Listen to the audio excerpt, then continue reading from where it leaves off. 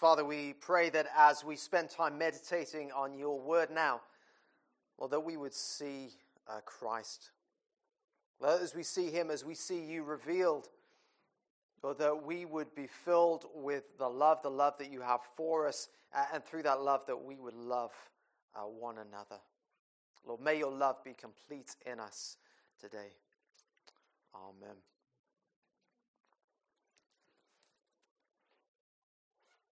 Well, it's good to see you again. We're back. We had a lovely time on holiday in Scotland when we got back.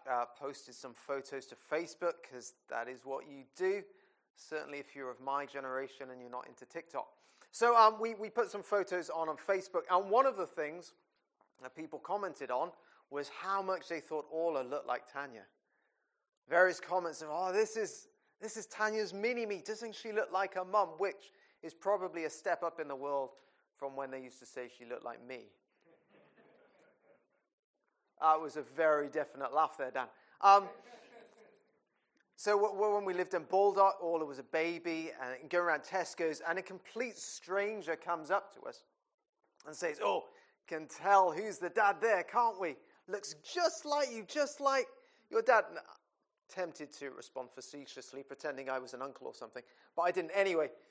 Looks just like her dad, maybe because at that point Orla didn't have any hair. But it's one of those things people love to comment on, family resemblance. Things that are obvious. They love to comment on the blatantly obvious. The question is, as Christians, do people say that about us? Do they recognize that family resemblance? Do they look at us and say, don't they look like God? Don't we see the life of God in these people? As you probably know, we're continuing our series in 1 John. 1 John, this sort of letter come written sermon that's written to a community of believers, to the church, to assure them of the truth. There are various lies and deceptions that are going around, various different claims. And this is written to assure God's people of the truth, that they are in the truth, that they have eternal life. One of the things as we've worked through 1 John that we see, it's not simple, it's not linear in the way that things are presented. You get these themes that are circled back around to, and there's a sense of amplification, and we're coming back again to a topic that has been brought up several times. We looked at it a few weeks back. We looked at it towards the beginning of our series in 1 John. This call, this command to love one another. See, family resemblance in the Christian life, it's not seen in the length of our hair, in the color of our eyes, in how broad our smile is. It is seen in the depth of our love for one another. So this morning, as we go through this passage, it's a short passage. There's just one heading that's going to guide us. Let us love one another. So do have your Bibles open to 1 John chapter 4. Thank you, Noah, for reading that to us. It is somewhat of a tongue twister, isn't it, John, with all these loves. Love, love, love, love, love. But what is a theme? A theme is one of love. We are going to begin at verse 7. Dear friends, let us love one another. This is the command of love. It's a command that comes from a place of love. Dear friends or beloved, it's a command that is spoken in love, and it is a command that directs us to love. Let us love one another. As we come back to this theme that we looked at a few weeks back in chapter 3, as the children of God, how should the children of God live? By loving one another. Let us love one another. Why? Well, as verse 7 continues, for love comes from God. And everyone who loves has been born of God and knows God. Whoever does not love does not know God, because God is love. See, love is this family characteristic. Love comes from God. In fact, God is love. And so if we are God's children, there's this expectation that something of that family resemblance should be seen among us. Loving one another is not this optional extra. And maybe you've heard the phrase at times where people have said, I love Jesus, but not the church. And there are various reasons why people may say that. And sometimes that is born from a pain and a hurt of things that they have experienced. And in those times, we need to come alongside these people. We need to come alongside with compassion and with patience. But we're not to leave them in that place. See, an attitude that says, I'm not concerned with loving the church. And by the church, we're not talking about an institution. We're talking about a body of believers. See, an attitude that says, I'm not going to love the church, well, that just doesn't square with what Scripture tells us. There is something that is seriously wrong in that. Maybe we'll look at that a bit more next week. We are to love one another, and it's not that loving one another is easy. We're not necessarily the most lovable of people, but love is not optional. See, whoever does not love does not know God, because God is love. You don't choose the family characteristics. You don't choose those family resemblances. See, if we claim to be part of a family and we don't share in that resemblance, then we might need to question, do we really belong to that family? Or are we kidding ourselves? Whoever does not love does not know God, because God is love. And so, dear friends, beloved, let us love one another. But what is love? Now, we're called to love one another. What does it mean to love? What is love? Well, we just read it in verse 8, don't we? God is love. It's not that love is God, but God is love. See, God defines what love is. If we want to know what love is, what it means for us to love one another, then we need to look to God. Who God is. Last week, Andrew talked about Jesus, the Jesus of the Bible.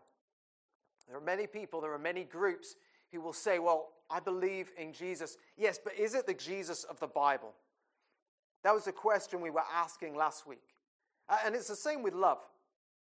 People will speak of love. People will believe in love. People will prioritize. They will praise love. But what is meant by love? Is it love as it is revealed in the Bible? Is this a love that is defined by God? God is love. When we get our definition of love, does it come from God's self-revelation through the Scriptures, or is it a love of our own imagining? Now, if you ask most people, do you believe in God? And they say yes. And you say, well, what do you think God is like? I think most people, certainly in our culture, will probably respond with, well, God's loving, isn't he? God's love. I think God is a God of love. What do people mean by that? And if you press and you dig down to it, we'll probably distill it down to, by love, what people mean is that God will give me what I want. When I say that God is love, it means ultimately I will get what I want. And yet when we consider getting what I want, so often is destructive to me and destructive to others, that actually getting what I want is not the best thing, it's not the most loving thing. Now we need to recognize there's a tendency, there's a trait in every single generation that we assume that we are the people who have all knowledge, that the way that life is now is the way that's going to continue forever, that we are informed, that we are enlightened, unlike our so-called ignorant forebears. The reality is, every generation, we are like infants who are crying out, if you love me, you would let me play with that chainsaw. And we are ignorant of what is good for us and what is good for others. And any definition of love that comes from ourselves, that comes from our own culture, is ill-informed and is lacking. We read here, God is love. And our definition of love has to come not from within us, but from God. And God's definition of love is not giving us whatever we want. God's definition of love is the giving of himself. Look at verse 9. This is how God showed his love among us. He sent his one and only Son into the world that we might live through him. Now, and we need to remember, especially as we've got younger people who are joining us, it's good to remind ourselves of this too, that when the Bible speaks of God's Son, it's not speaking of this being that is separate from God. The Son of God is not less than God, the Trinity, Father, Son, and Spirit. So when it speaks of God giving his Son, this is God giving of his very self. This is how God shows his love among us. He sent his one and his only Son. His one and his only Son, his unique, the perfect Son, who's in perfect fellowship with the Father. He's sent into the world that we might be brought into that fellowship, that we might, as we read here, live through him. That we might live through Christ, that we may share in the life of the Son. And in all this, it's not that God is lacking. See, God doesn't send the Son into the world. The Father doesn't send the Son because he is somehow lacking in his experience of love because he's lonely. It's not that God is love, but he has no one to love, and so he needs us to love him, that he may love us and we may love him. There is perfect love and there is perfect fellowship within the Trinity. There was no lack on God's part. There wasn't a lack in terms of relationship. There was no loneliness. There's not a lack in terms of riches. See, God doesn't send the Son into the world because he needs to be enriched. It is for our enrichment that we have life in him, that we have life through Christ. God gave of himself that we may gain God himself. See, it is us who gains in this, and this is how God shows us his love. Not by giving us whatever we want, but by giving us his very self. And in those times where you may find yourself wondering, how can I know that God loves me? As we go through different circumstances in life, we go through painful circumstances, perplexing circumstances. And this question looms over us, how can I know that God loves me? The situation I'm in just doesn't make sense. I can't see how God loves me with the things that I'm going through. As we ask that question, do not look at your circumstances. And because we cannot discern, we cannot interpret those circumstances clearly, we only see in part. See, in those moments, even in the deepest place of pain and perplexity, when we are pressed with this question, how can I know that God loves me? Don't look to your circumstances, look to Christ. Verse 9, this is how God showed his love among us. If we want to know how and where God's love is shown, if we want to know that God loves us, look to Christ. He sent his one and only Son into the world that we might live through him. And this is love, not that we love God, but that he loved us. And this is how love is defined, not that we love God, but that God loved us. Love takes the first step. Love takes the first step. It's not that we love God. God was not responding to something that was going on within us. It's not because of something that we've done. The heart of God is not stirred by our affections. The heart of God is stirred within himself because of who he is. And God doesn't change. The theologians speak of the immutability of God. And by that word, it just means the unchangeableness of God. God is one who doesn't change.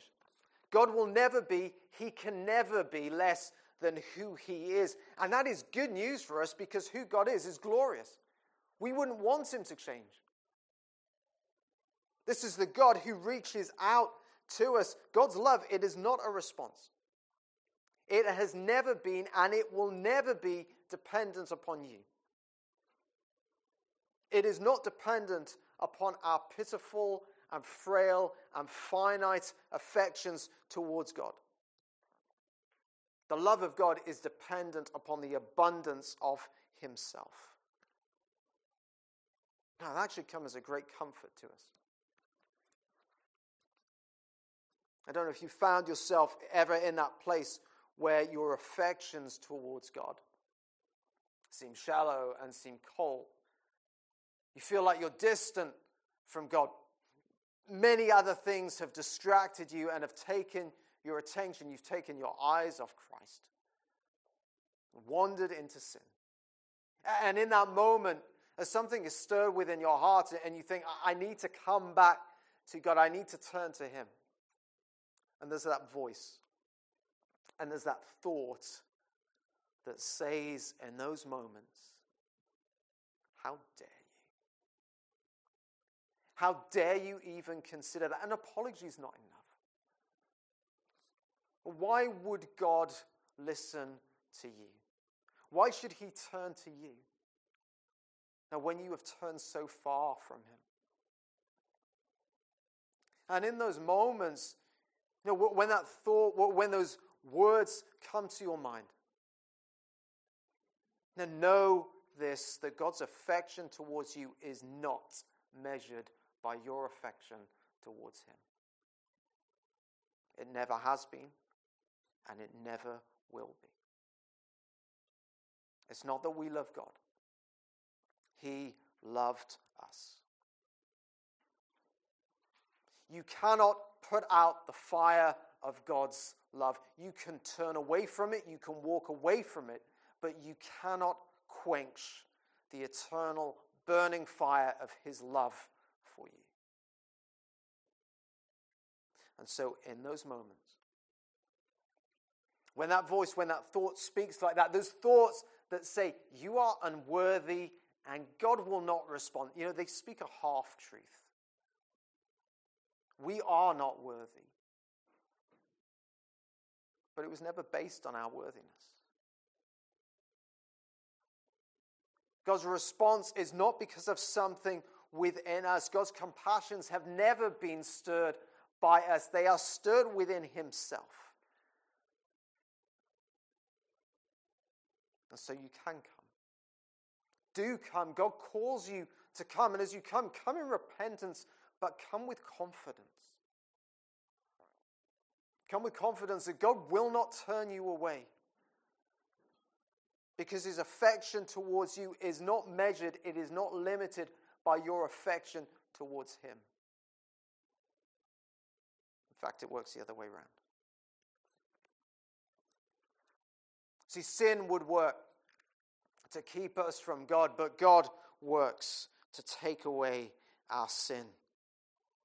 Verse 10, this is love, not that we love God, but that he loved us and sent his Son as an atoning sacrifice for our sins.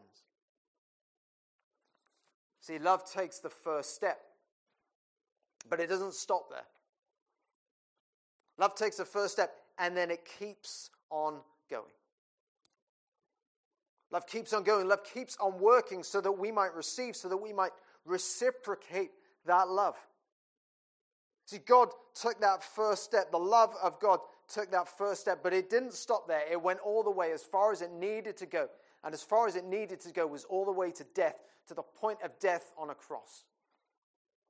To the point of Jesus being this atoning sacrifice for our sin. The love of God went all that way for us as Jesus took on himself our sins, all that would legitimately bar us and keep us from God. He took on that sin. He took on the curse in order that we might have life and life in him. In order so that the calloused and hardened hearts that we have might be replaced by a heart that is able to receive and to reciprocate the love of God, that we might, verse 9, live through him.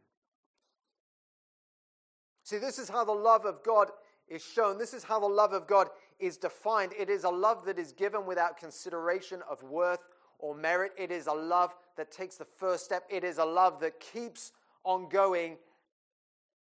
And so this is how we are to love one another. This is a definition of love. This is what it means to bear the family resemblance. And so verse 11, dear friends, since God so loved us, we ought to love one another. And we return to this command from verse 7, to love one another. But now it's been fleshed out with this definition of love. What is love? We look to God. We see what love is. This love that we have received, and we are to love one another. Verse 12 draws all this together. No one has ever seen God. But if we love one another, God lives in us, and his love is made complete in us. The opening words of that verse parallel the opening chapter in John's Gospel. You'll see on the screen in John chapter 1 verse 18. We read, no one has ever seen God, but the one and only Son, who is himself God and is in the closest relationship with the Father, has made him known. See, no one has seen God. God is invisible to our sight. We don't see him, and yet we're told here in John's Gospel that in Christ, the invisible is made visible. The God who we cannot see is seen in Christ. As we look to Christ, we see the invisible. And then later in John's Gospel, as John speaks to his disciples, John 13, verse 34 says, a new command I give you. Love one another. As I have loved you, love one another. Then verse 35, by this everyone will know you are my disciples if you love one another. And so here in this passage in 1 John verse 12, it's as though those strands are drawn together. So the life of Christ in his disciples is seen as we love, as we care for one another. By this, all will know that you are my disciples. In Christ, the invisible is made visible. God is seen. So as we love one another, though no one has seen God, no, his life, his presence is seen manifest among his people. We are known as disciples of Christ. And God is seen amongst us. As we speak about at Kingfisher, and what we're called to be, the people of God's presence, living, expanding for his glory, and his presence is seen as we love. As we love, as we read in this passage. So God lives in us, and his love is made complete in us. That completeness speaks about reaching its goal. Love reaching its purpose. You see, love is given for a purpose. Grace is given for a purpose. God gives himself for a purpose, and that purpose is to bring us into his family in Christ, that we might share in that family resemblance of loving one another. Dear friends, let us love one another. Love that is defined by God. Love that takes the first step. A love that keeps on going. A love that perseveres. But that's a love that we are called to. And what might that mean? How might that look then for us? How might it look for you? To take that first step. A love that takes the first step. Now, reaching out to those who we don't immediately click with, who are different to us. Reaching out to someone that we haven't seen for a while. We don't know how they are. Are they still walking with the Lord? Taking that first step, that awkward step, potentially embarrassing step. It might be a painful step. Taking a step to someone who's disappointed us or has hurt us in some way. Taking that first step, not because that person is necessarily deserving, but that is because that is what love does. Love takes the first step. And then it keeps on going. And it perseveres. To the point of laying down our lives. And that's not necessarily giving others what they want. As we've touched on briefly, giving people what they want isn't necessarily what is best, what is needed. It's not necessarily giving others what they want, but it is the giving of ourselves for the good of others. Now that might mean having difficult conversations.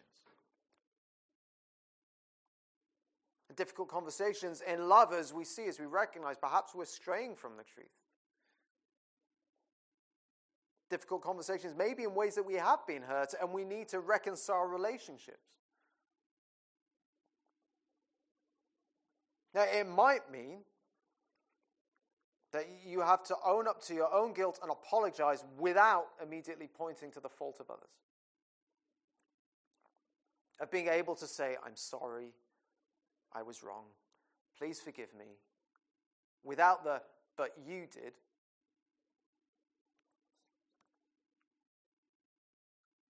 It might mean spending of our time, of our resources, of our attention.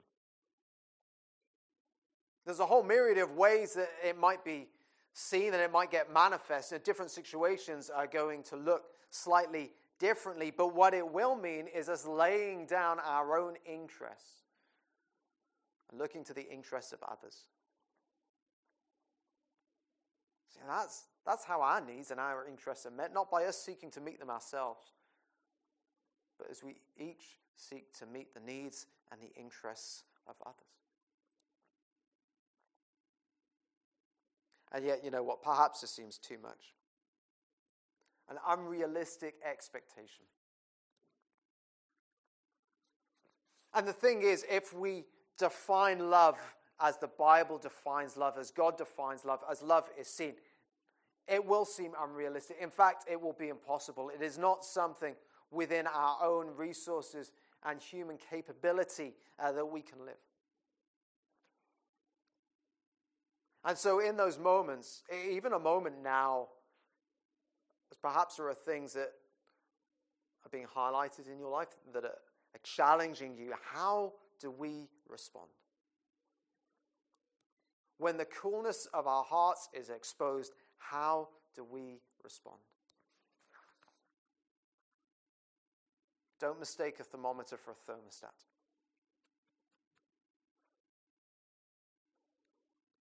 Don't mistake a thermometer for a thermostat. You know, if you're in your house and your house is cold, a thermometer will alert you to that fact, but it is going to do nothing to change the temperature.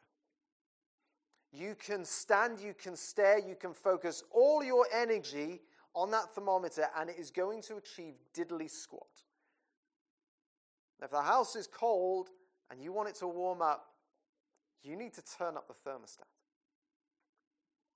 See, when we find that our love is cold, when it's shallow, we are not going to rouse love from ourselves through our own efforts. See, the fires of love are not stoked within the chambers of our own hearts. Our love, it is a thermometer. It is not a thermostat. Where does love come from? Look back at verse 7. Love comes from God. When the room is cold, you don't turn to the thermometer, you turn to the thermostat.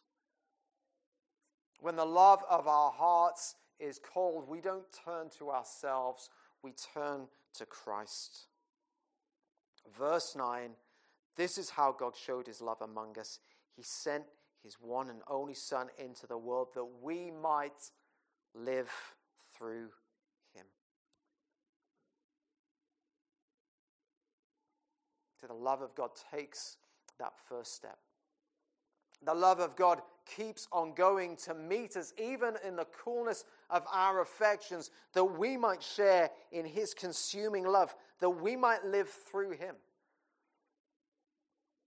Jesus Christ, the atoning sacrifice for our sins. And as we read in chapter 1, that as we confess, because Jesus is the atoning sacrifice, that as we confess even the coldness and the shallowness of our love for God, our love for one another, as we confess that God is faithful and he is just to forgive us our sins and to purify us from all unrighteousness.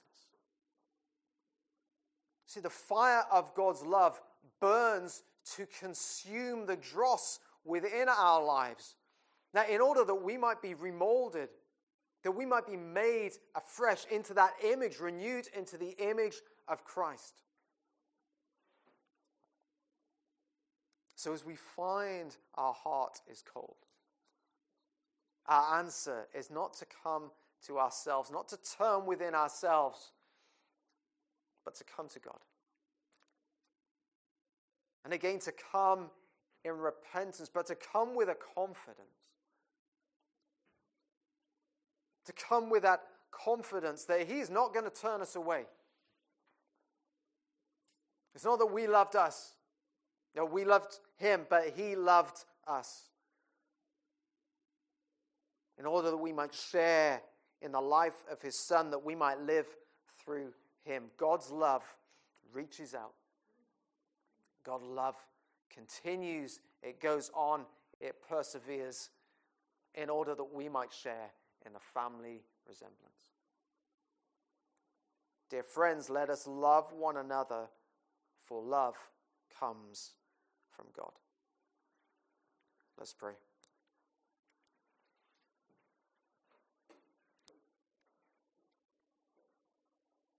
Father, we thank you and we praise you for your love. Lord, your love towards us is not because we are worthy, not because we are deserving, but we praise you it is because of who you are. Lord, and the great confidence that that gives us. Lord, that we can come before you. Lord, with all our failings. Lord, in the many ways that we've disappointed ourselves, let alone fail to live to your standards. Lord, that we can come before you with confidence, not on the basis of what we have done, but because you are the God who is kind, who is merciful, Lord, who is abundant in love. Lord, as we pray and as we confess that we have failed to love one another, Lord, in the way that you have loved us, we have failed to love you in the way that is deserving of who you are. Father, we ask not only would you forgive us, but that you would purify us from all unrighteousness. Lord, that we would increasingly share in the family resemblance as we are conformed more and more to the image of Christ. Lord, that your love may be complete in us. Lord, and that we may live in him increasingly more and more, just as you have purposed. Lord, may Christ be glorified in us. Lord, may your presence be known. Lord, and may you be seen and praised. Amen.